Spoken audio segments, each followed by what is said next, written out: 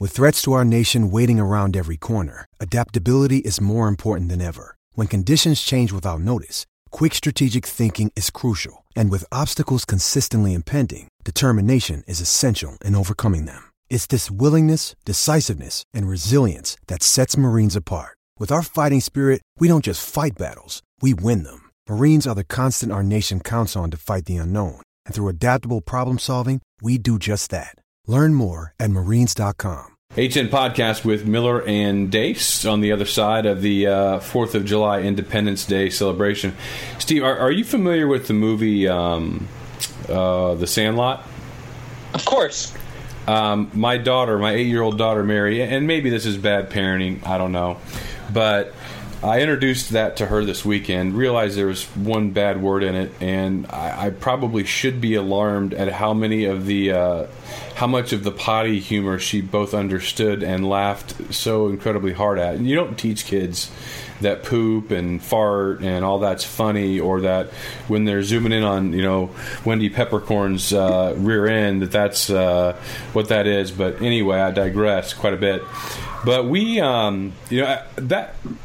that movie didn't come out when you and I were kids. It came out kind of when we were in our early 20s or so, somewhere along those lines. But I got to tell you, whenever I watch that movie, every time I watch it, I think back to when I was a little kid.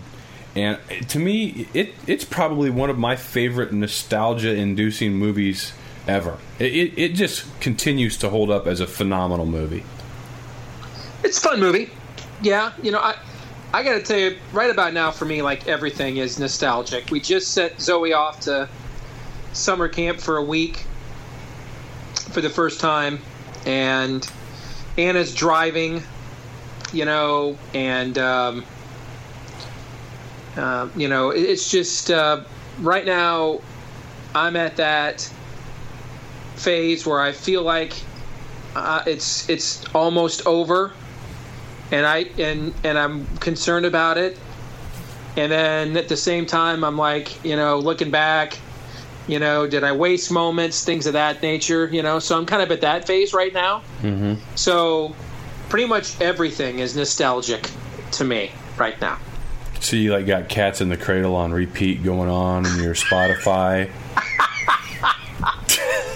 We all have Amazon Music accounts here in our house, which I would highly recommend, by the way, for people that don't have it. It's a phenomenal app. And I just cannot believe how much of my music Anna knows, listens to voluntarily on her own. And she's got plenty of stuff in there that's contemporary I don't know much about. But she is just as likely as I am to go from Dexy's Midnight Runners to the Beatles in a song set, and it's just one of those reminders that we cannot use enough of how much influence with our kids we really have, even when we don't think we're having much, or they don't let on that we do. You know what I'm saying? Oh, yeah, so, no doubt. When our kids were little, I had so many of our friends who were older that we went to church with, or I ran into circles with because of what I do for a living, whose kids were about out of the house or were grown, and it goes by fast. And at that point, you're thinking, yeah, whatever, but it goes by fast. They were exactly right. It goes by fast. Yeah, I've had my kids listening to Bruce Springsteen, Guns N' Roses, just forever. And tonight, it's funny, on the way home, we went and watched Despicable Me 3, me and my girls. On the way home, I said, hey, I'm going to play my Queen playlist I have. I've got 30 of Queen's best songs, or at least my favorite songs from Queen, and I love Queen. And so I'm going through, I'm playing kind of the beginning of as many as I can. I skipped, Fat Bottom Girls for obvious reasons. But it was they each knew, and Mary's 8 and Grace is 14. They knew well over half of them, and Mary knew some that I was surprised that she knew. And then Under Pressure came on, and my daughter Grace looked at me and she's like, "This is a Queen song?" I'm like, "Well, if it's Freddie and David Bowie." She's like, "Who's David Bowie?" So then I turn over, I type in what's the big Bowie song? Let's Dance. So I type in Let's Dance, and I start playing that, and it gets to the first 15, 20 seconds of it. I'm like, what do you think of it? I'm like, is it cool? She's like, it kind of sounds old. I'm like, yeah, it sounds old, but it's still cool, right? And she's like, yeah, kind of like you. And I just kind of looked at her and busted out laughing. I'm like, well played, kid, well played. So yeah, it's a fun ride for sure. Let's talk some college football as we continue our countdown. Are we sub 50 days now, or in that? We range? are 48 days until games that count in the standings take place. 48 days. You are sort of... SEC Media Days are Monday, tomorrow. That's ridiculous. Iowa's Football Media Days August 5th. Big Ten somewhere around the July 24th or 25th, somewhere in there. It's both those days. Yeah, so I nailed that.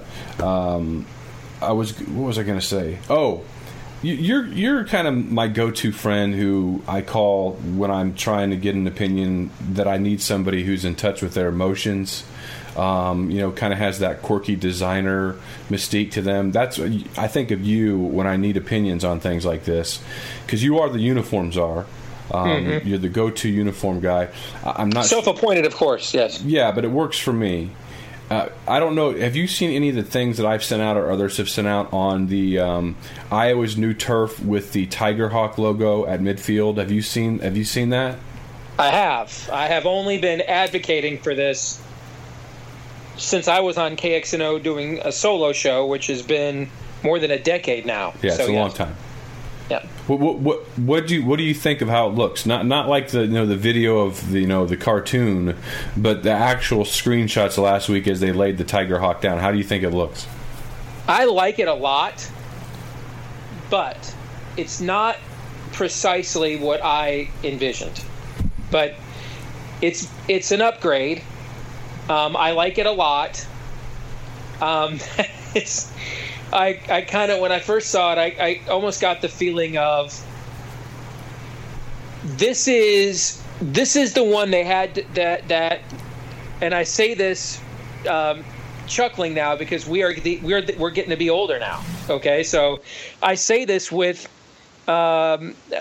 respect and humor.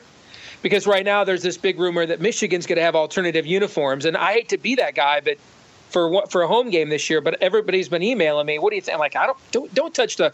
I'm get off my lawn guy now. Don't touch the home uniform. It's a classic. Yeah. Okay, and so this strikes me as the Tiger Hawk that Ferentz was willing to sign off on. Yes. Okay. Yes. And I say it acknowledging I am now becoming. Get off my lawn. I'm becoming Gran Torino, right? Okay, yeah. I'm becoming that guy. Feels good. So 10, 15 years ago, I would have said it with disdain. Now I say it with a certain amount of reverence. Right? So it's good. It's an upgrade over a plain midfield. It's not exactly what I had in mind when I started advocating this back in 04, 05, but it's an upgrade. It's good. For people that don't know, my concept has always been for Iowa, which has one of the best logos in college sports, and to have that midfield have a Tiger Hawk similar to the Eye of the Tiger LSU has at midfield of Death Valley. Okay, that is just such a sweet, sweet look.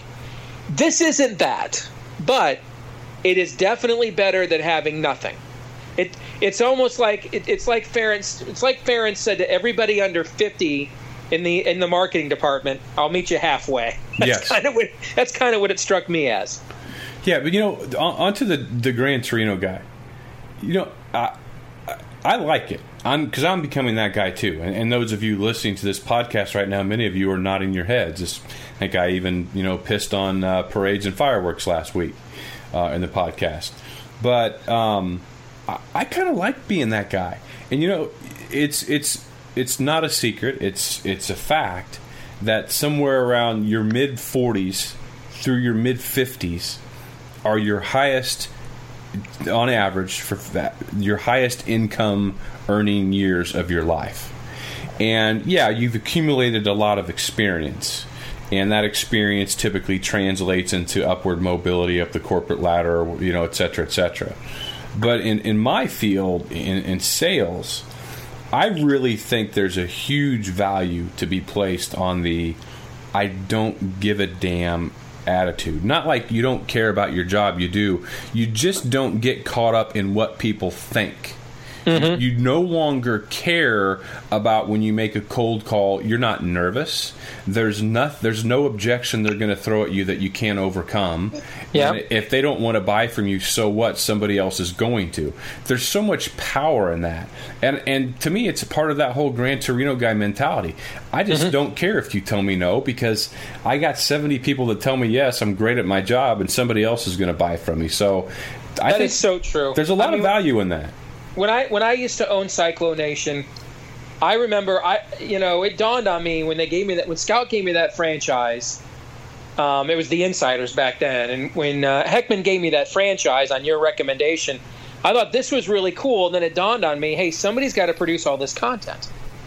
I can produce some of it, but I got to do an afternoon radio show every day. I can't be up in Ames at practice every day and everything else. And the old Cyclone Illustrated was falling apart, and I knew Bill Seal, so I'm like, well, why don't I bring him over? And he's like, yeah. And then it dawned on me, well, wait, he's probably not going to do this for free, right? So someone's got to pay him. And I who knows what I paid Bill back then, but $25-30 grand a year. And yeah, it was, so I had to come up with that $3 grand a month in advertising, and I'd never asked anybody for money ever. And man, I just would sweat it out, dread it. It was by far the most stressful thing in my life, more than having a child, doing a daily show, was trying to come up with that $3 grand or whatever it was in a month in advertising I needed in order to pay for Bill's salary and our expenses. And I fast forward now with what I do now, and I've literally walked into rooms and straight up asked people for hundreds of thousands of dollars right to their face. And I don't even care now. I don't even care. I don't care what the answer is. I don't care about asking. I will literally ask anybody now for literally anything. I don't care. When 10, 12, 13 years ago, 2002 is when they gave me Cyclo Nation, so that's 15 years ago now. I mean, dude, I was a walk-in sauna. I was sweating, walking into the what was that old sports store that was really cool on Merle Hay that was half Hawkeyes, half Cyclones? Yeah, I remember that guy. Yeah. I'm walking into that guy's pad, with a proposal to get like $1,500 a month from him, going through meetings at Prairie Meadows to get them to buy the back cover of the magazine. And dude, I mean, I was a freaking Right Guard commercial walking into those meetings, okay? Now I'm like, I'll jump on a plane, go down to Texas, ask billionaires for like $500,000. I don't even care. That's what you're talking about. But 15 years ago, it literally kept me up at night asking somebody for $1,500 a month. I mean, I couldn't handle it. And it's difficult if somebody came to me, okay, John, that's awesome. I'm 30. How do I get that attitude? I don't even know.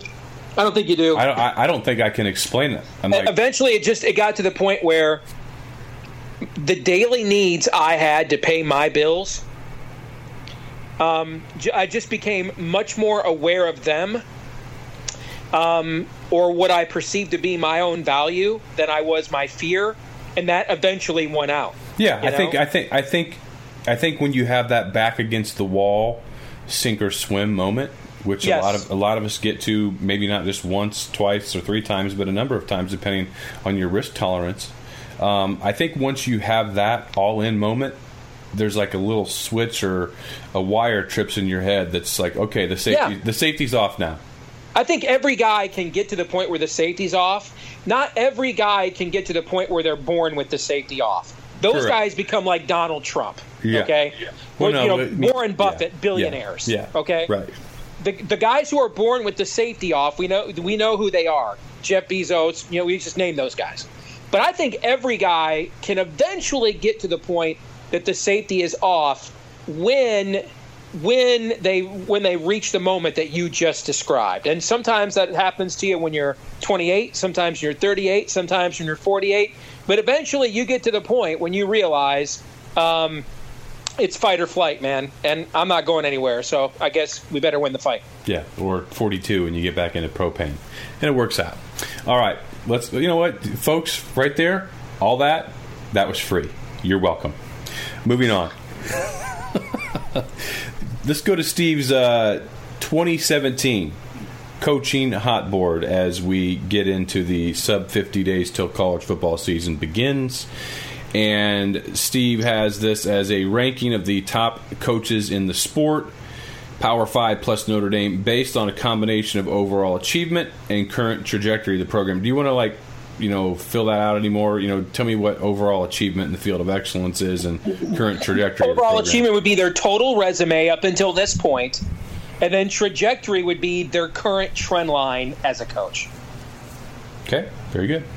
So, so in general, I favor more the resume, and when it's close, and the reason these rankings are important is because I think we started this last year in my preview. I always start with those sets of power ratings. I used to do that like Phil Steele does, and use those power ratings to go through everybody's schedules and project the season. Well, I added a new analytic last year, and it's these coaching ratings. And if you have what I rank as an elite level coach, then when my power ratings, I get to a game on the schedule where my power ratings say it's basically a toss up. This becomes one of the key tiebreakers in determining how I project out the season. And I'm a big believer in showing my work, so that's why I include it in my preview so people can see how I value coaches. Because I think right now, the coaching, quarterback, and defensive line, I can pretty much tell you who's going to play for the national championship every year on those three factors in college football right now by themselves. Regardless of how strong or not you are at every other position, if you don't have those three things, chances are you either are having a once in a millennium season for your school, or you're not playing for the national championship. That's pretty good. Hey, how many sets of power rankings do you have? I only do one. That's garbage. That's garbage. Phil Steele has 9, bro. I know he gets paid more than me. I only have one. But what I do similar to Steele is I go through and project seasons out a lot. So I don't just one time at the end of May when the magazines come out, write everybody's records down. I'll go through this 3 or 4 times, especially when I see trap games, things of that nature.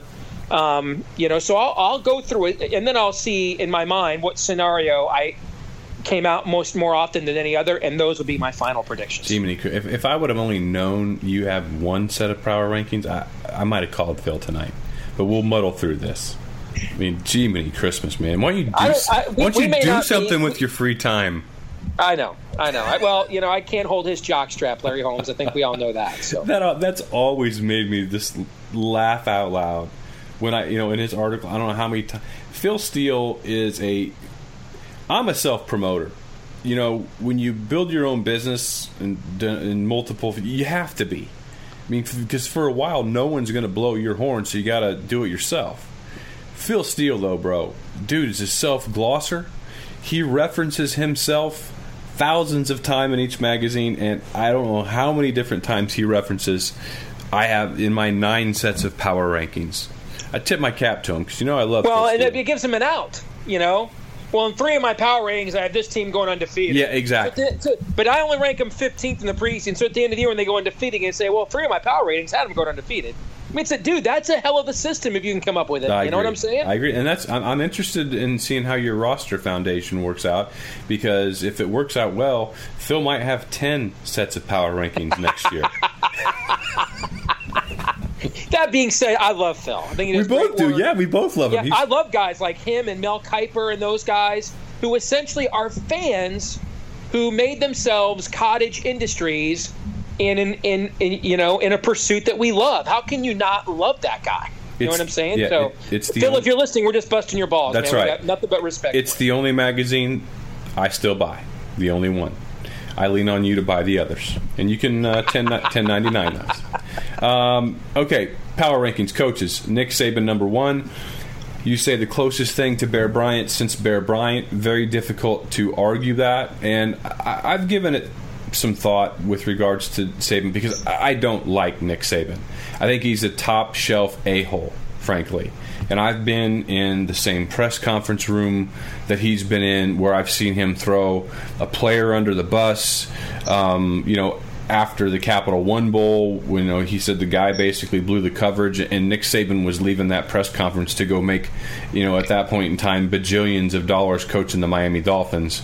I couldn't stand. I haven't been able to stand the guy ever since. That said, putting aside personal biases, what he's done at Alabama, and you can say, yeah, it's Alabama, but you know what? It wasn't Alabama before Nick Saban took the job.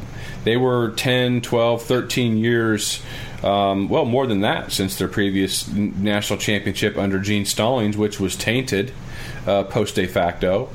Nick Saban he has it rolling right now in the era of 85 scholarships, unlike anyone before him, greater than Pete Carroll. He is unequivocally number one. I don't think there's any debate. And Bear, he's not the cultural icon Bear Bryant was, but the SEC wasn't the conference that it has been under Saban either. Keep in mind, Saban has done this in an era where the SEC at one point won 8 straight national championships as a conference. Right. Okay, so this isn't Bo Woody, Big 2, Little 8. This isn't Nebraska and Oklahoma essentially have a one-game season every year, unless it's one of those years that Colorado and Oklahoma State's really good, then they each have a 2-game season. You know what I'm saying? I mean, he has done this during what has been arguably the most dominant run by a conference in the history of this sport. And of those 8 straight teams from their league that won the national championship in this era at one point, keep in mind, we went through a stretch where 2009, Alabama, 2010, Auburn, 2011, 2012, Alabama, 2013, Auburn makes it to the BCS National Championship game. I mean, Auburn was playing for national championships, so it wasn't even just his own conference, but one of the other dominant teams in his conference was in his own state. Consider that. So I think this is unparalleled, unlike anything we've ever seen before, and I don't think we'll ever see anything like this ever again. I would agree. You say he's not the cultural icon that the Bear was. Obviously we live in times where everybody's exposed. We're overexposed. I mean, Nick Saban's face is probably on SportsCenter at least 2 times a week, if not 3, even in the summer. So everyone's recognizable, and given all the different types of media we have, it creates this sociological level of knowing that really doesn't exist, but you think that exists. Mm-hmm. You're able to hear, watch, and read every single word that Nick Saban says at every single press conference during his entire era. So there's this knowing factor that didn't exist in the Bear Bryant era. For Bear Bryant was nationally known, nationally renowned, strictly from A, success, B, very few TV exposures back in those days, but C, from the writers that wrote about him at that time. And the writing that was done then is far different than it is now. They painted word pictures so eloquently and colorfully back then that created this mythical, legendary status for these figures, from the advent of organized sports in the United States all the way up until probably the dawn of social media 10 to 15 years ago, or really the pervasiveness of it. So I don't know that anybody could ever live up to the specter and mythological status of Bear Bryant and those that came before him ever again, just because we have that familiarity with them. Yeah, I think to become a cultural icon, now because of social media and the way we operate now as a culture, I think you do have to have that Dabo Swinney, Jim Harbaugh shtick. You must have some kind of shtick to go viral.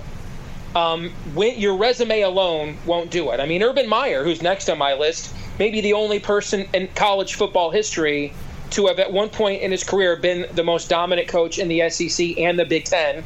He's not a cultural icon. Those guys don't have those personalities. Bear had everything. Bear had the organization. A lot of what we do in college football today from an organizational standpoint, the first time we really started in the modern era establishing a coaching tree, two guys that really set the trend with that. Woody Hayes was the one here in the Midwest. Lou Holtz, Bo Schembechler, just a few names that came out of his tree. And Bear Bryant was the one in the South. So he had that the coaching acumen that Saban's brought to the table from an organizational standpoint. Reinvented himself from an X's and O's standpoint several times. Similar to, again, what Saban has done. Saban's run 3-4 defenses, 4-3 off defenses. He's run spread, RPOs. He's run pro style. He's reinvented himself on both sides of the football. Bear Bryant was one of the early advocates of the old wishbone, similar to Urban Meyer being one of the early advocates of the spread. But Bear also had a shtick, the fedora hat, the jacket, the cigarettes. That's the Marlboro Man, the guy who got up one day in the late '60s and got sick of segregation in his own state. Took on George Wallace in his own state when he scheduled USC to come in play a home and home in 1970, knowing USC with Sam Bam Cunningham and the team they had would kick their ass on national television. Walking into their locker room afterwards, even though they're dropping racial bombs at USC's players as they come off the field. And he walks into their locker room afterwards and thanks them for coming there and kicking their ass, because that's when he needed to show the state of Alabama in order to desegregate the SEC. He had the full package. Sweeney's getting closer. If he wins another national championship, then I think you can say he's got that whole package as well. Saban and Meyer will just never have that personality. No. If Harbaugh wins a couple of national championships, you could say he has that package. But Bryant had that package. And in a day and age where you didn't have ESPN and those sorts of things, it was very difficult for sports figures to become transcendent unless they got political, like Muhammad Ali, for example. He did it just on the basis of the shadow he cast on the sidelines in an era where it was hard to get noticed transcendently, culturally in sports, and he managed to do that. That being said, Saban's body of work, in my view, it's at least on par with that, and I don't think one more national championship, I don't think there's any question it would eclipse it. Well, yeah, and there weren't the scholarship limits back in those days. I mean, they had phenomenal athletes as man 125 on the roster. So you mentioned Saban at 1, Urban Meyer 2. You've talked about Dabo Swinney at Clemson. You have him at number 3. He's the only. This is the first time I think in modern college football history we only have 4 active coaches that have won national championships. So to me, those 4 guys have got to be your top 4 coaches. Well, Dabo Swinney's the only one that's beaten the other 3. So that's why I put him ahead of Jimbo Fisher. But frankly, you want to go with this order of coaches in any order, you'll get no argument out of me. Yeah. The arguments probably begin after this elite tier, how you would rank them from there. You mentioned Jimbo Fisher at number 4. You write, poised to lead the Seminoles for their 7th straight major bowl game this season. So those 4, the only 4 active with a national championship. So at number 5 is where you say you believe the debate begins, and I think that we probably will begin it. You have Jim Harbaugh. Yeah, then I think the next tier, I've got Harbaugh, Shaw, Bill Snyder, Chris Peterson at Washington. To me, I think that's your next 4. If you look at their total body of work and their current trend line, that's the next 4. And again, I don't really mind what order. Like Athlon's has Harbaugh number 3. I think that's too high. If you think Harbaugh at 5 is too high, then you're probably not counting his NFL success. And I'm okay with that. I think this is an entirely subjective exercise. So I'm more interested in which tiers you have per people than necessarily which order. To me, I don't think there's any debate that those are the next 4. You could probably debate what the order would be. Harbaugh, Shaw, Snyder, Peterson. You think Peterson's a little too high? I think you have to look at, you always wonder when you get the guy from the mid-major power. Am I getting Thad Matta, who maybe that's a bad example because he just got ran out of Ohio State, but Thad Matta has one of the greatest coaching resumes in Big Ten basketball history. So am I getting Thad Matta from Butler, or am I getting, the guy who went Nick at Night at Iowa? Okay, what? I'm not even going to say his name. Yeah, that's why I didn't want to say it. So that's what you're wondering. Okay, so Chris Peterson didn't build Boise State originally. Dirk Cutter, who's now the coach of the Buccaneers, did. But he's the guy that came after him and took them to a whole different level. But that program was successful before he got there, and it's been successful since he's left. So he needed another piece of evidence to show what he could do. Listen, within the last decade, Washington had an 0-12 season. Last year, they went to the college football playoff. So to me, now that clarifies and I think puts into more focus and more emphasis his Boise State body of work, because now it's not just, he just kind of picked up the pieces of a mid-major that was already built before he got there. Now you can truly, I see, based on what he's done at Washington, what he can do. That's very good support for that right there. I was about ready to just keep arguing with you on it, but the defense rests. Number 9, Mr. Mullet, Mike Gundy, Oklahoma State. I was a little surprised by that. You know what, I was too when I started putting these together.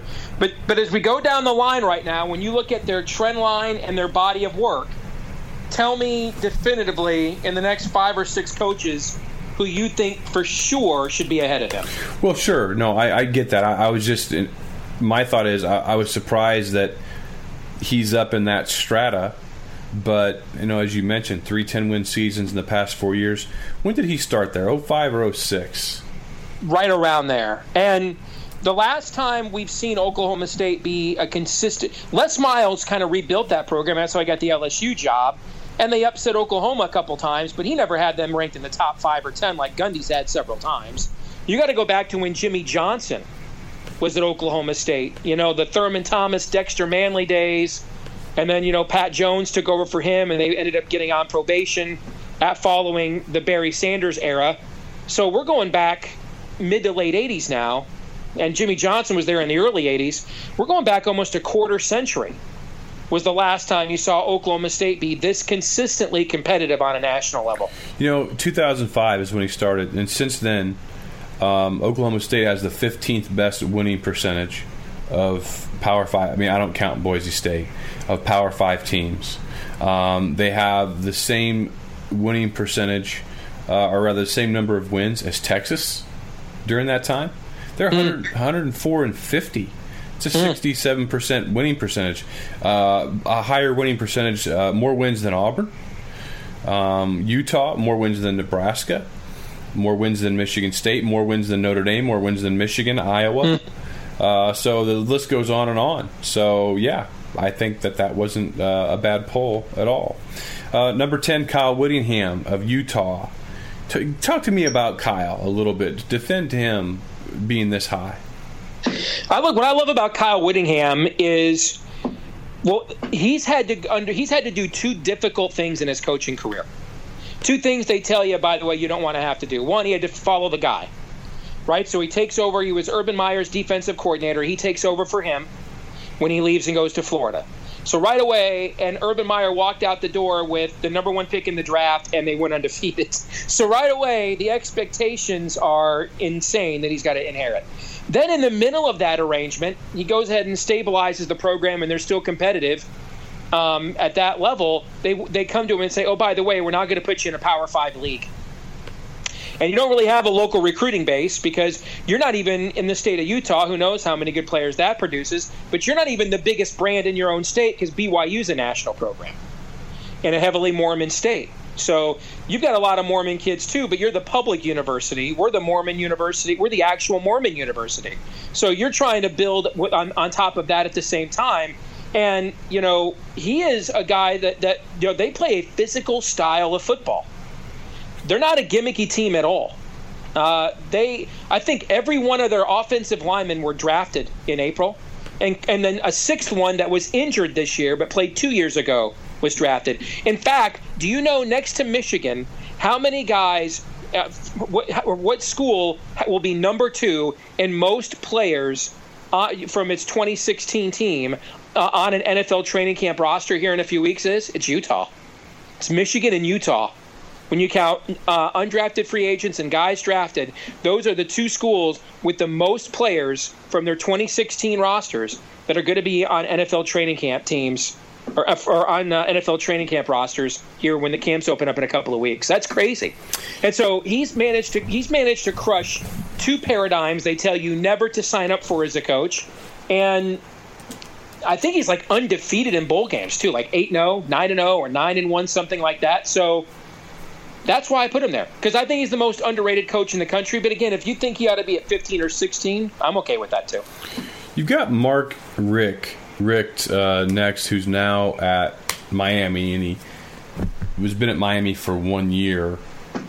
Seems pretty high, but I just went and pulled the winning percentage numbers from 2001 to 2015, which would be the Richt era at Georgia, because when I think of Mark Richt, I think of disappointment. I think of high expectations but unmet expectations. Yeah. And then I go and look at the winning percentage of his 14-year tenure or 15-year tenure at Georgia, and if I throw out Boise State, and Texas Christian's number 5, and they weren't, Power 5 the whole time, they'd be number 7 as far as winning percentage in all of football. That's not too bad.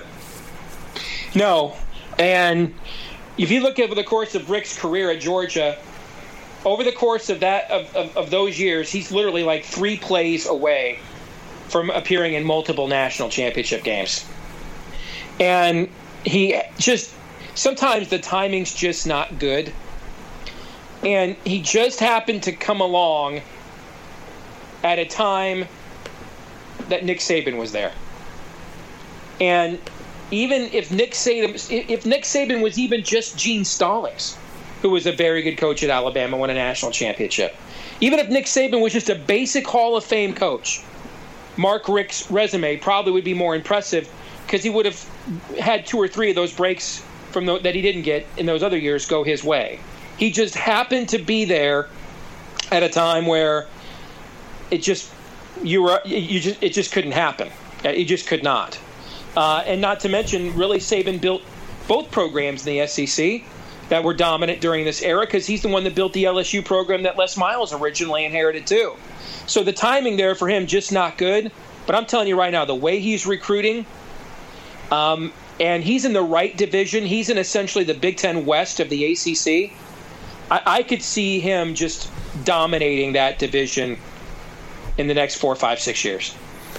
All right, 12, Gary Patterson. 13, Bobby Petrino at Louisville. 14, Kirk Ferentz, Iowa, who is now the longest tenured coach at one school in the sport. And 15, Pat Fitzgerald of Northwestern. Yeah, I think as you can see now with these names, Patterson, and Ferentz, and Petrino are guys who in several years we would have done this in the past would have been in the top 10. Okay? But when we're putting Pat Fitzgerald at 15 and Dan Mullen at 16, now you can see we're projecting a little bit because of what you just said. Kirk Ferentz is the longest tenured coach in college football. All right? The amount of coaching turnover there's been in the SEC the last few years has been incredible. And so now we are really getting subjective. Now we are really projecting things because of how much turnover there's been. But so this is a bit of a man crush pick, because I love me some Pat Fitzgerald, okay? But this stat is crazy, John. Northwestern has posted only 3 10-win seasons since 1901, okay? Pat Fitzgerald either played or coached for every single one of those teams. Yeah.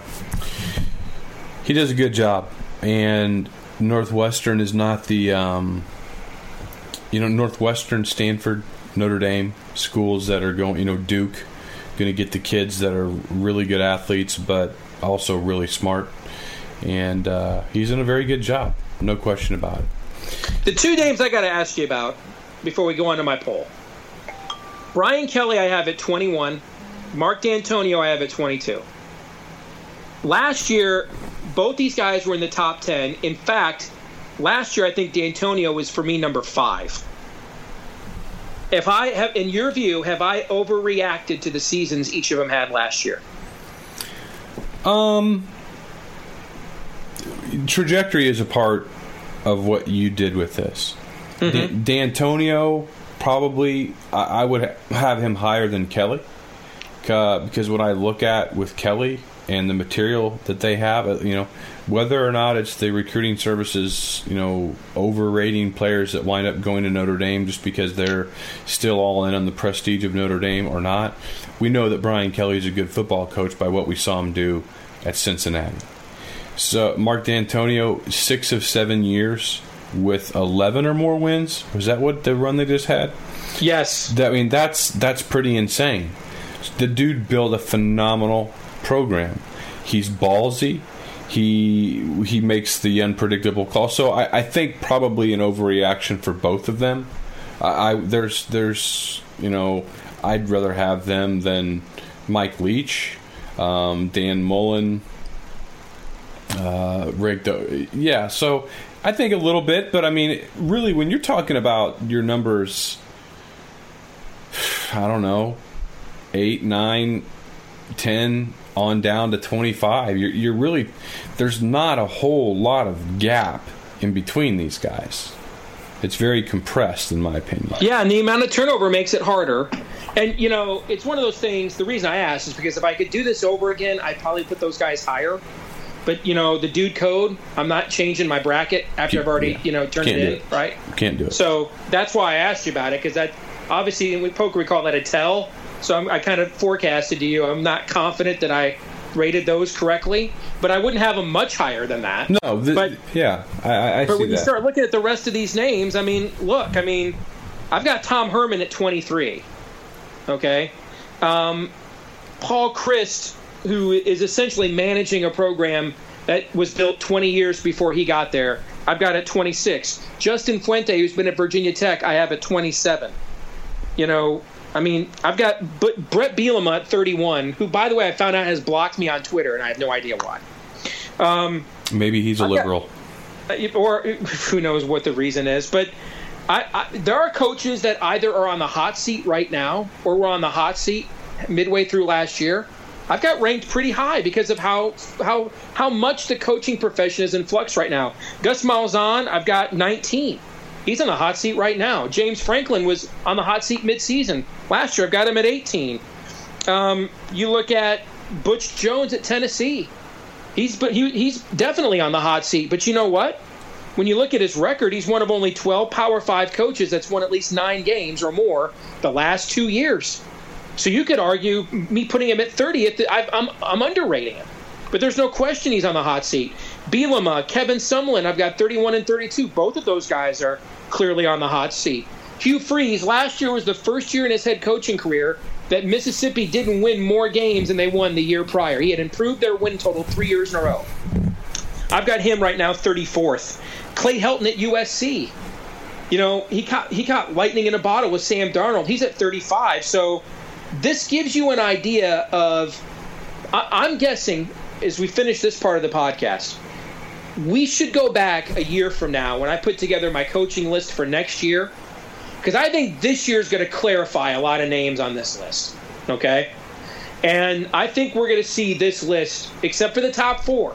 I think after we get past the top 4, I think this list will be considerably different when we do this for 2018. Yeah, I think you're probably right. And then we'll see, get an idea of what we did then at that point in time as far as moving people up more than you thought, moving them down more than you thought, and have that discussion. Let's move on to, I wouldn't say the journalist in me, because I've never considered myself a journalist. I'm going to go Roy Firestone on you here for a second. How did it make you feel when you found out you'd been blocked by Brett Bielema? Me, I don't really mind if I know why you don't like me, because chances are it's a legit reason. Okay? And I'm at peace with that, frankly. It does but really, how did it make you feel? Well, I'm about to tell you. It does bother me when people don't like me for reasons I can't envision. If I've earned your disdain, I'll own that poop. I'm good with it. It's part of my gig. I get that. That's a cost of doing business in my line of work. But when I have no idea what I've done to offend you, then yeah, it kind of perplexes me a little bit. Like, what in the Sam Hill could I have ever said about Brett Bielema that would cause him to block me? Let's call on Mr. Occam here. What's more likely, that Brett intentionally blocked you for something you said, or that it was an accident, or sometimes people that you follow that retweet people often who are maybe in a line of work or tweet about things that you just don't really care to read in your Twitter feed. If you block that person, then it doesn't matter how many. Let's say like 30 people Brett followed you and were retweeting a lot of your political analysis on a regular basis. You just didn't want to look at it. Yeah, just didn't want to deal with it. That's a good point. Because I've muted a lot of people for that reason. Yeah. Because it gets in the way of the other stuff I want to read. So I get that. I would like to hope. In fact, I hope it's that reason. I'm just going to tell you what I have found in my line of work, particularly the last few years, is the guys who claim to be the most outspoken, claim to be the most straight shooting, have the thinnest of skins, and are the biggest, meltiest snowflakes imaginable. Cannot put up with any contrarian views whatsoever. So I hope Occam's option that you presented last is the right one, but my spidey sense tells me it's the other. I'm going to find out. I'd like to know. Between now, I'm a Brett Bielema fan. You know that I watched I tried to get you to watch his reality show last year. I didn't even watch it. It was great. Between now and sometime before camp starts, I'm going to I'm going to get the word, because I know some people and can contact some people on his present staff, and I can find out. Yeah, because he's got former Michigan guy Jeff Long as his AD. I think he'd be a great pick to succeed Ferentz here in a few years when he rides off into the sunset. Come back to the Big Ten. I'd love to see his ego now with Urban and Franklin and Harbaugh and those guys all here. And PJ Fleck. I'd love to see Bielema and PJ Fleck, personality-wise, dominate that division. I'd like to see him come back here. I'm a Brett Bielema guy. I'm not anti-Bielema at all. He just had a baby yesterday. Well, his wife. I saw that. That's how I found out. Yeah. There's a tweet in my timeline from Barrett Sallee from Athlons, who's congratulating Bielema on something, and I'm like, why does it say I can't view this tweet? So I'm like, that's weird. So I clicked on the link. It says you've been blocked. I'm like, what the heck? What the heck did I do to be blocked by this guy? Yeah. Let me clarify something real quick, because Brett has put on a few lbs since his playing days. His wife had the baby, so 7-pound, 8-ounce girl. That's cold-blooded, bro. That's cold-blooded. Well, listen, people email me all the time about little small corrections. I felt like I needed to do it. Oh, that's cool. In this world that we live, dude. If he was from Canada, who knows what they might put on the birth certificate? Not to mention the non-determinate gender aspect. Yeah, it's a you. I'm just Big Tent HN podcast. That's all it's about. Big Tent. Let's move to the top 25. Now that we've discerned that. This is based on how... Come for the college football, stay for the sales tips and the gender stuff. We aim to please. That's why we've been in the basement for 4 years and running. Your top 50, if we get through 50, we probably won't, based on how you, Steve Deace, projects the regular season to finish, unlike other top 25 that say, here's our preseason poll, and then after 1 week everybody just jumbles all over the place.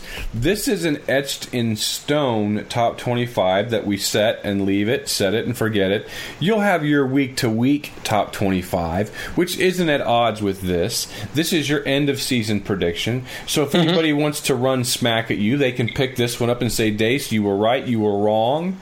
And this is the one that stands up as your record. And the week to week variations are more a reflection of how things are at that particular point in time. But this one is where you think they all end up. Correct. All right, very good. When you give that answer, that means move on. Number 1. Or should we go to 25, work our way down to 1? That might be better. You can do that. You want to start at 25 and work our way up? We can. Yeah, we'll do that, and then we'll talk about, and then we'll go back and fill in some other. Number 25, Toledo, the Rockets, coming out of the MAC at number 25 for your poll. Well, I typically like at the very end of my top 25 to take a flyer on a group of 5 team that no one's talking about. Some years it works out for me. Last year it didn't. I had Marshall here, and they ended up having a losing season. But what I like about Toledo, Logan Whiteside led the nation in touchdown passes. He's back. Kareem Hunt was a great running back for them, but they're replacing him with a guy who's a former 1,000-yard rusher and another guy who's averaged 8 yards a carry. So I think they'll be okay there. His top 2 receivers are back. And if you look at their schedule, other than a game at Miami, I think they're favored in the other 11 games. So that's why I like Toledo. Number 24, Notre Dame, 4-8 last season, but a bounce back of sorts. I think they will reverse that record. And you know this from your Phil Steele's. 3 analytic stats Phil Steele loves a lot. Number 1 is the turnovers, right? Turnovers equals turnaround. That's one that he likes. The other is he loves offensive line, returning offensive line starts, right? That's another big Phil Steele metric, right? That one. What's the third one? Close losses the year before. Right. Because that rarely happens 2 years in a row. You know, last year Notre Dame lost 6 games by a touchdown or less. 4 of those were by a field goal or less. 5 times they lost a game in which they scored at least 28 points. So here's what that tells me. They just brought in Wake Forest defensive coordinator who did a great job there. They went to a bowl game primarily because their offense was terrible. If Notre Dame can essentially improve defensively by about 1.5 to 2 possessions a game, they will reverse that record, okay? And I think they will. Number 23, NC State. Well, what did we say earlier in this podcast? If you have an elite coach, if you have a quarterback and a defensive line, you're playing for national championships. NC State has 2 of these. This will be with Chubb and what they have coming back on the defensive front.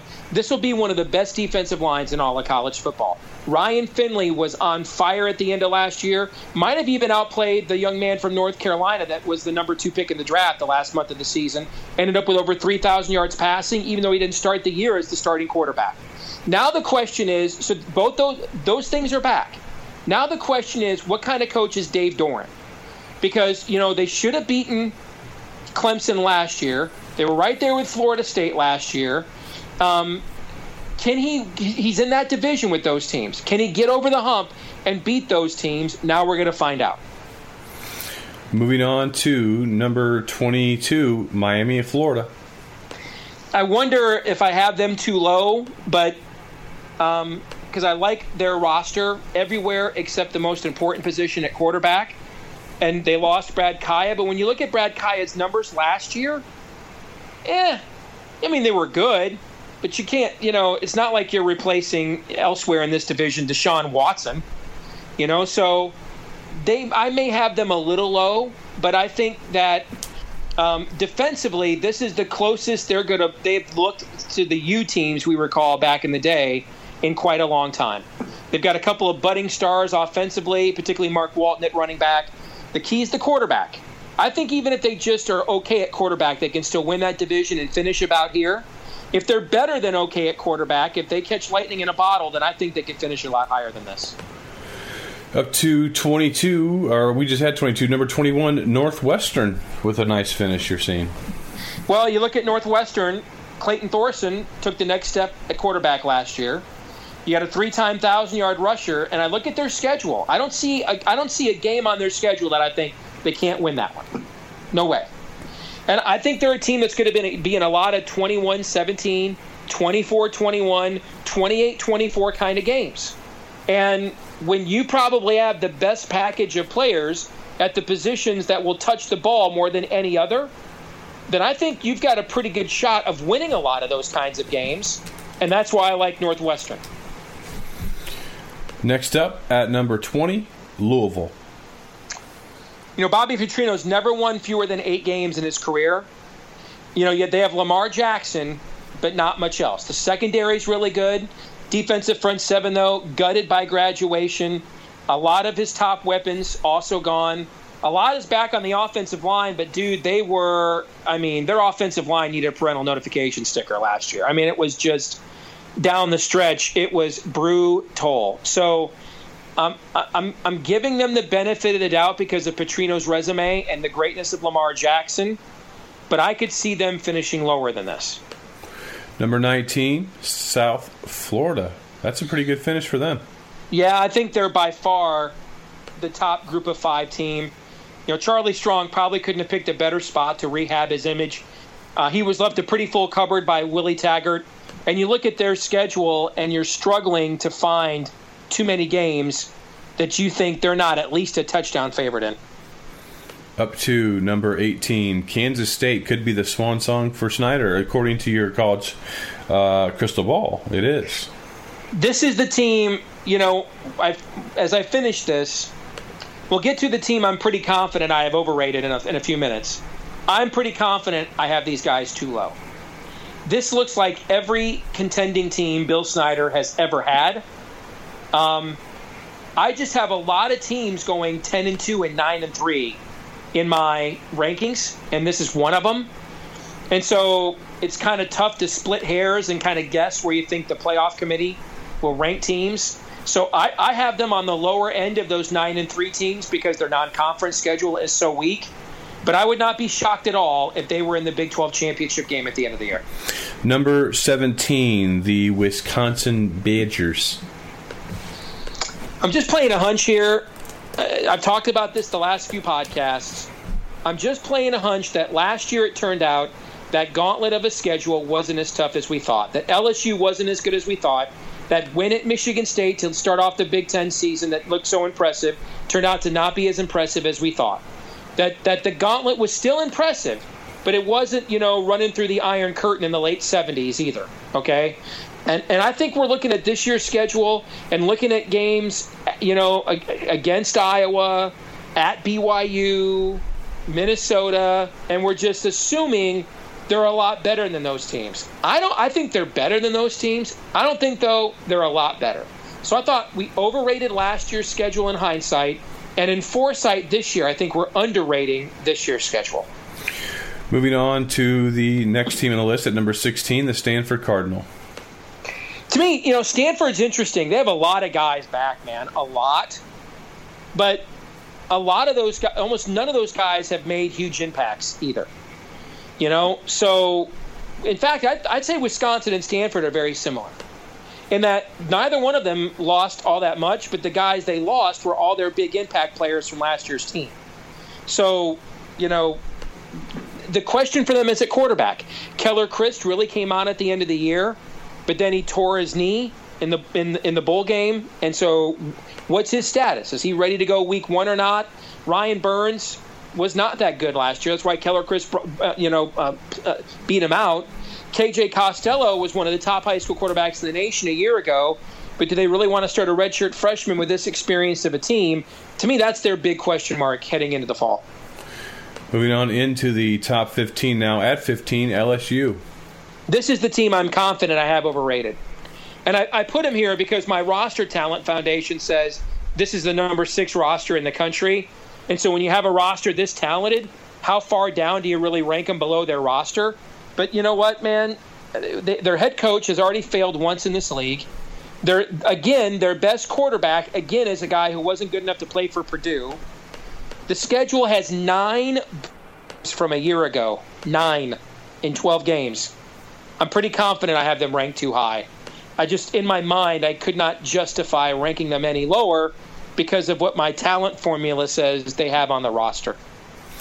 Next up, at number 14, Oklahoma with a new coach. New coach, 3 years removed from being the offensive coordinator at East Carolina. And now you're telling me he's just going to take right over and not skip a beat. So you're telling me Bob Stoops isn't that important? You can't tell me Bob Stoops is a Hall of Famer and then Oklahoma won't miss him at all. Both those things cannot be simultaneously true. They can both be simultaneously false. One can be true and the other false, but they can't both be true. And I know everybody's really applauding him bringing in his old mentor, Ruffin McNeil from East Carolina, to be his associate head coach. Here's the problem with that, though. Ruffin McNeil's a defensive guy. You already have a defensive coordinator who, by the way, is the brother of the coach who just retired. You see where I'm going with this? I can see there being some problems there, brother. Okay? Big time. Mike Stoops, a Bob Stoops guy. Ruffin McNeil is, he's the mentor of Lincoln Riley. So, I mean, I can see that being a problem. And when you don't play good defense, and they haven't played good defense the last few years. When you don't play good defense, that makes your margin for error to be a championship contender a lot smaller. And so just like we talked about a few minutes ago, if Notre Dame can improve defensively by about 1.5 to 2 possessions this year, they can reverse their record. Well, if Oklahoma, if they decline by 1.5 to 2 possessions a game defensively, that's the difference between going 10-2 and 8-4. With the way with where their defensive benchmark already was. And keep this in mind: as great of a coach as Bob Stoops was, he had not had a season since 2004 where he lost fewer than 2 games, John. Mm-hmm. Number 13, USC. People are going to balk at this, but I talked about this last week. 3 times in the last decade, USC has been preseason top 5 or higher. Only once did they finish in the top 20. 1 year they finished in the top 5. 1 year they were preseason number 1 and became the first ever preseason number 1 to lose 6 games. And another year they finished number 22. So we'll see. I like Sam Darnold a lot, but also keep in mind he came on in the middle of the year, and now teams have had a full offseason and look at the film and break him down. He's got new receivers, offensive line, not really good. I like their defensive front 7. I think this is going to be USC's best defensive front 7 in quite a while. I'm still not sold, though, on Clay Helton as a head coach. And the schedule, 12 straight weeks, no bye, including a 9-game conference schedule, and your 2 non-conference games are Texas and Notre Dame. And those might not be names that are as good as they've been in the past, but they're also names that aren't going to be intimidated by playing USC either. Next up on your top 12 now, here we are, Florida at 12. Gators, the only team in the SEC this decade that have not averaged 400 yards a game. That's crazy. I think they'll reverse that trend, but now they got to rebuild the defense. They lost 8 defensive starters to the NFL. So we'll see. The schedule, I think, the Michigan-Florida game is interesting for both teams because whoever wins that game is probably going to start 6-7-0 and be somewhere in the top 5 in the first college football playoff rankings. So, for Florida, other than that game, the rest of the schedule sets up pretty well for them. Now they get Tennessee at home. Georgia is that neutral site game. And they get Florida State at home at the end of the year. In the last 2 years, they've not scored an offensive touchdown against Florida State. So that sort of strikes you as a big revenge spot for a rivalry. So, for Florida, it really comes down to, can they develop a quarterback on the fly, whether it's Malik Zaire or Felipe Frakes? Can they develop that guy to escape the Michigan game with a win? Similar to how Michigan's going to try to develop enough guys on defense to escape that Florida game with a win, because the schedule for both of those teams sets up for whoever wins that game to really get off to a hot start and have a lot of momentum heading into November. Number 11, Clemson. Did I just say that? You did. Okay. I have Clemson number 11. Now, Clemson, other than Alabama, I think they're the strongest team in the trenches on both sides in the country. But here's the problem. Deshaun Watson. Deshaun Watson's the best player the school has produced on either side of the ball in our lifetimes. A transcendent player. And even with him last year, and with Mike Williams, and with Artavius Scott, and with Wayne Gallman, of their 12 games in the regular season, half of them that they won by a touchdown or less with those guys. Okay, I just none of the quarterbacks returning or brought in Hunter Johnson's case as a freshman early enrollee, none of them were impressive in the spring. And the early conference schedule, or the early schedule for them, man, they played both Auburn and Louisville on the road, and Virginia Tech. I think they play all 3 of those teams in September. So the schedule for Clemson, I think, is really tough. And it's, And while I give Dabo Swinney a lot of credit, he changed a vocabulary. Clemsoning's not a word anymore. But this is also a team that has not been on this kind of pedestal as a program in 35 years, since Homer Jordan, Danny Ford, and they shocked the country when they won the national title in '81. So I think they get off to a slow start, and then I think there'll be a team in November no one will want to play, and then I think there'll be a team next year that'll be right back in the national championship hunt again. Number 10, the Georgia Bulldogs. Well, this is a top 5 roster according to my 4-year talent foundation. Kirby Smart's first year was so similar to Saban's first year at Alabama when he went 7-5. So similar. The next year, Saban went 12-2. And even the amount of guys Saban brought back from that team, it's just so eerily similar. So there's a game early in the year. Georgia goes on the road to Notre Dame. Even though I think Notre Dame will be improved, there might be 5 players for Notre Dame that would start for Georgia. There's a huge talent gulf here between Georgia and Notre Dame. Georgia should win that game, even in South Bend. If they do, then I think that's a barometer. They're ready to finally take the next step again. If not, then I think you're looking at another 8-4 kind of season. Number 9, you have Michigan. Well, it comes down to the way they've recruited the last 2 years. You look at Harbaugh's resume as a coach and what he's accomplished. They do return a starting quarterback. I know a lot of people are like, well, how good is he? I think he led the Big Ten, for example, last year in third down completion percentage. So he was really good last year. They have struggled to win games on the road against name opponents. This is going to be the youngest team in the Power 5. This is also going to be one of the best coaching staffs in the Power 5. I think they're a fascinating team. I think they're tough to grade. I've said all offseason, I think they're the most interesting team of them all. So I've seen them ranked anywhere from top 5 in USA Today to around number 20. So when I put them at number 9, you know what that means? I'm splitting the difference. Okay, I'm confident they'll be a 9-3, 10-2 type of team. I am not confident, though, that I know where those 2 or 3 losses are going to come from, because I could see them go on the road and win at Wisconsin, lose the week prior to Maryland because of the youth of the team. Next up, number 8, you have Texas Longhorns, which is a yo. I think they're going to have a monster year. And I keep pointing out this stat. Average first-year improvement for a team with Tom Herman on their coaching staff, 4.3 wins.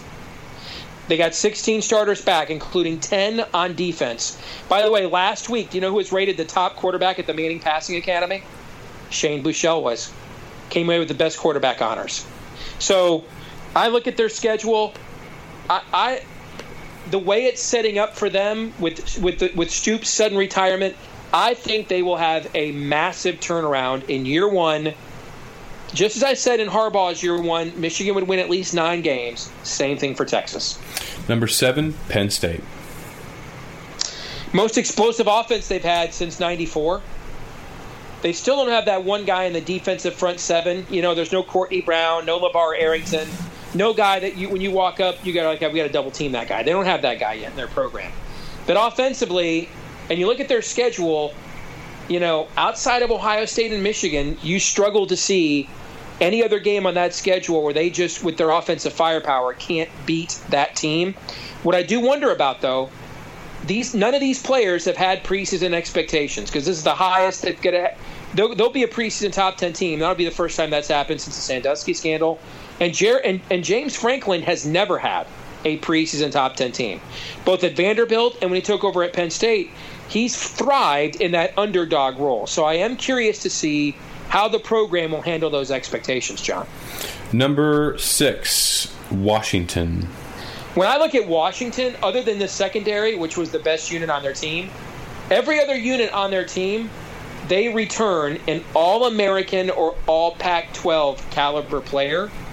So I love the way the season sets up for Washington, because everyone's talking about USC, and that helps Washington not deal with all these expectations after the way they came out of nowhere last year, where they were preseason number 14 and got to the playoff. that's such a huge benefit for Chris Peterson to not have to deal with these guys getting all these offseason accolades, because everybody's handing the Pac-12 to USC, so Washington gets to have that chip on their shoulder for a second year in a row. Number 5, Auburn. I think Jarrett Stidham will be as impactful of a first-year player as there is in college football this year. When you look at Auburn last year, they finished second in the SEC last year, got to the Sugar Bowl, even though they were 120th in the nation in passing. Now you bring in a guy, Steve, why is he so high on Jarrett Stidham? We saw this with Jeremy Johnson a couple of years ago. No, you didn't. Jeremy Johnson had played a half of football that we all overreacted to.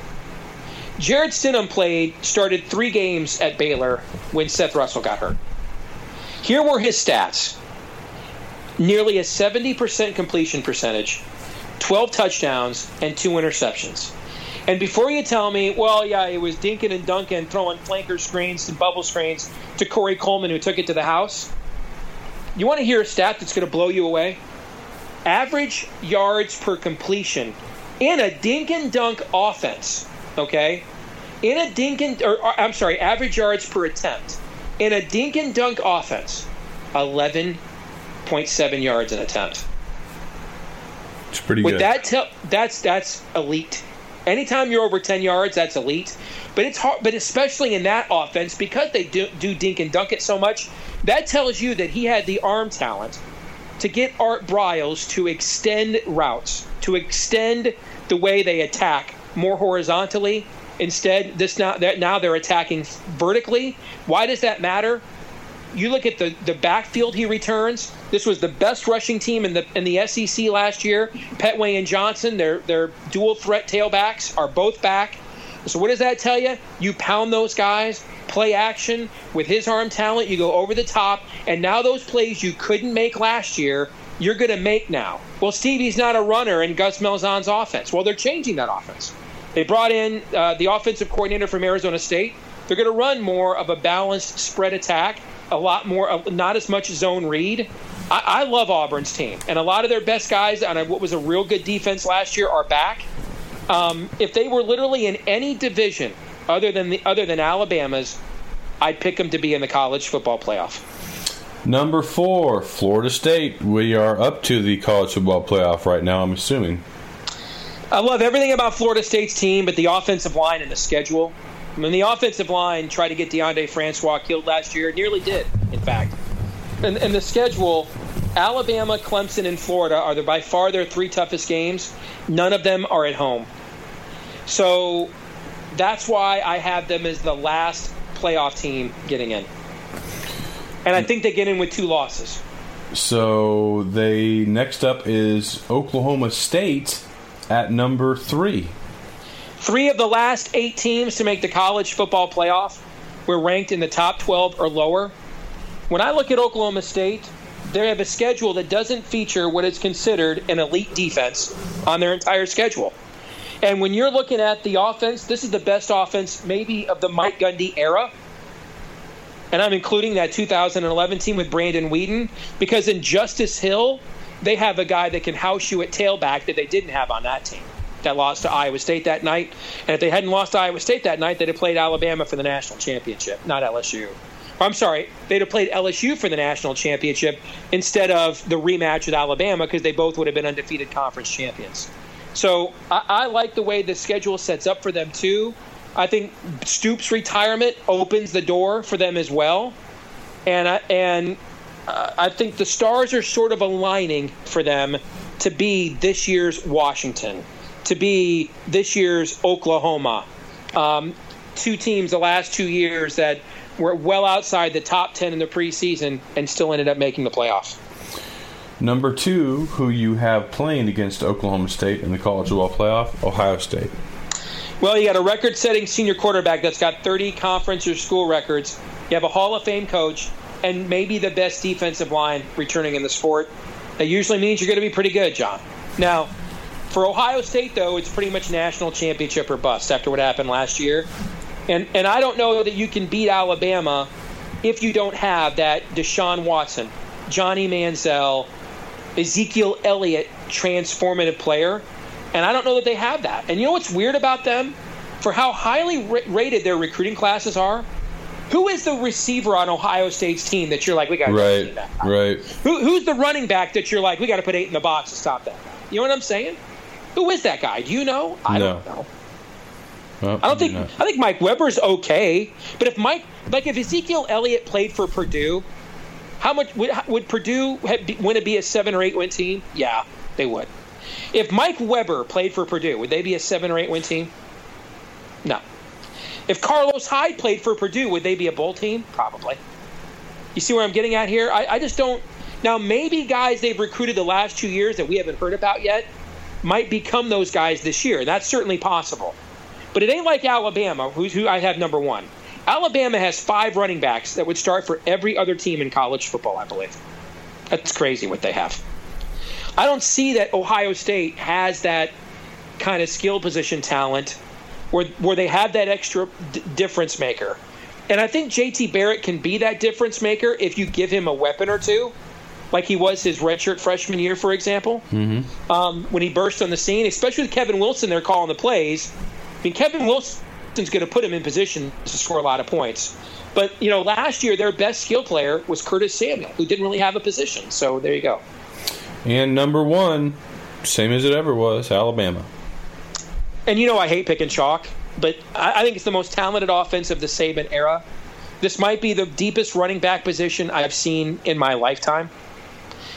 So the one concern I have, though, they've had a big talent drain of coaches the last couple of years, including 4 this offseason. They're on their 3rd offensive coordinator, and they're going to go into Florida State in the season opener with their 3rd offensive coordinator in the last 5 games, or 4 games. So we'll see. Brian Daboll, who comes in, comes from the Patriots, more of a pro-style guy. Well, Jalen Hurts and Tua Tagovailoa, who the other kid, I think that's how the other kid's name is pronounced, neither one of those guys are pro-style quarterbacks. So I do wonder about that. But you know what, man? You and I come from the era of Ole and Arn Anderson, Tully Blanchard, and the great prophet Ric Flair, the 4 horsemen. And what is one of the life lessons that Ric Flair taught us back in the day, John? I mean, seriously, I can't remember a whole lot of things my dad taught me, but I can remember what Ric Flair taught me, and that is to be the man, you got to beat the man. Someone's got to beat the man. And if you look at who's beating the man, when Ohio State had Ezekiel Elliott running like Barry frickin' Sanders and Emmitt Smith rolled into one package, and Deshaun Watson playing out of his flippin' mind, okay? Playing like Charlie Ward in Troy Aikman's body, okay? So that's who's beating Alabama. And when Johnny Manziel could win the Heisman as a freshman, that's who has beaten Alabama. And so when I look down the list of teams whose overall talent level is on par with them, Florida State, Ohio State. I don't think Oklahoma State's overall talent level is on par with them, but I think the schedule sets up well for them. But when I look at teams whose talent level is on par with Alabama, I don't see any of them have that one guy, though. Do you? I don't. They're pretty good. No doubt about it. And we know how they've been recruiting. They've been recruiting at a level that we just haven't seen. You know me. If there was a smart way I could not pick Alabama so I could give the contrarian opinion and be right in 4 months, I would do it. I just couldn't come up with it. No. You got to be true to what you see. Last thing, since we didn't really talk a whole lot of Iowa and they were not in your top 25, and we'll go to your conference predictions next week. I'm sure you saw this. Iowa landed a graduate transfer running back last week on Independence Day named James Butler from Nevada. He's rushed for over 1,300 yards in each of the last 2 seasons. He graduated in 3 years, by the way. Played as a true freshman. The guy could actually, I think, probably redshirt. Still has that year. But he didn't transfer to redshirt. He has 608 carries in 3 years, 3,316 yards in 3 years. And if you were looking at those numbers in Iowa history, That would be the fourth most carries. 608 would be the fourth most carries ever for an Iowa running back. And the yards, the 3,316 yards, would rank third in Iowa history. I saw Pro Football Focus tweet something out. The running back returning in college football this year with the most total missed tackles forced of all returning FBS running backs, James Butler is at the top of the list. Most yards rushing since 2015 by returning players. Justin Jackson of Northwestern is up there. Butler is third. This is a very productive guy who didn't do it in the Big Ten, but I watched some of his film. He's got some good shake. North-south, can run between the tackles. I mean, this is a heck of a summer pickup for the Iowa football program. It's really going to do a lot of running, I think, this coming year. I agree. And, I said earlier about Northwestern, I see them as a team that's going to be in a lot of those 21, 20, 17, 24, 21, 28, 24 kind of games. And I like the way their offensive backfield sets up to win those kinds of games. For Iowa, which I would rank them, I think Northwestern has a team that can challenge for the West in a schedule that is favorable. I think Iowa, talent-wise, is pretty even with Northwestern. The schedule is not nearly as favorable. But I think Northwestern's margin of error is between 8 to 10 wins. I would have told you a week ago, I think Iowa's margin is between 5 and 7 wins. I think this could potentially take you from that to 6 to 8 because I think it's insurance for Akrum Wadley, number one. The person who ought to be the most excited about this is Akrum Wadley because the NFL is looking for guys with the most amount of explosiveness with the least amount of tread on their tires. Okay? That's one of the reasons why you didn't see Leonard Fournette get penalized for sitting out games. He doesn't have a lot of tread on his tires. So Wadley was looking at being a 25, 28 carry a game guy. He's not going to have to do that now, so that's a positive. Also, it frees Iowa up to put Wadley more out on the outside in the passing game, where we saw him become a real weapon last year after I called for it for 3 weeks on the podcast. They finally did it. And you won't sacrifice a downhill runner, which is really Iowa's base offense. That guy, that one-cut runner in the zone scheme, you still have that, okay? Mm-hmm. Now for Butler, that's his name, correct? It is Butler? Yes, James Butler. For James Butler, this is a risky proposition, though. And here's why. Because if you go to Iowa and you don't flash with arguably the best run-blocking offensive line, we know they don't necessarily protect the quarterback that great. But so if you're not a great pass-blocking line, but you're winning the Joe Moore Award for Offensive Line of the Year, you know what that means? It means in the running game, when people watch the All-22, you're just grading people. Like you're a freaking combine rolling down the tracks. Because if you're giving up that kind of pressure on the passing game, but you're still winning the Joe Moore Award, it means in the running game, you're just depleting people. So for those, you got that line, that almost that entire line is back. So if you're Butler and I'm going to this school where I'm going to run a pro-style offense behind arguably the best run-blocking offensive line in the country, if I can't, and I've got Akrum Wadley for protection, so defenses can't key on me, if I don't flash, that really hurts my stock going into the NFL draft. So I think it's a great play for Iowa and a great play for Wadley in terms of preserving him. But I think it's a pretty risky move for Butler. And I give the kid a lot of credit. He's gambling on his talent, and I hope it works out for him. Yeah, especially considering that he's already got 608 carries on those legs. Yeah. That's a high number of carries. I agree with you wholeheartedly on all the things you said. That'll do it. This is an all-time record long for a single podcast. Not that we haven't recorded multiple on one night before, but this is certainly the longest one we've ever done in one. So thank you, as always, for listening. For Steve, I'm John. Talk to you next week.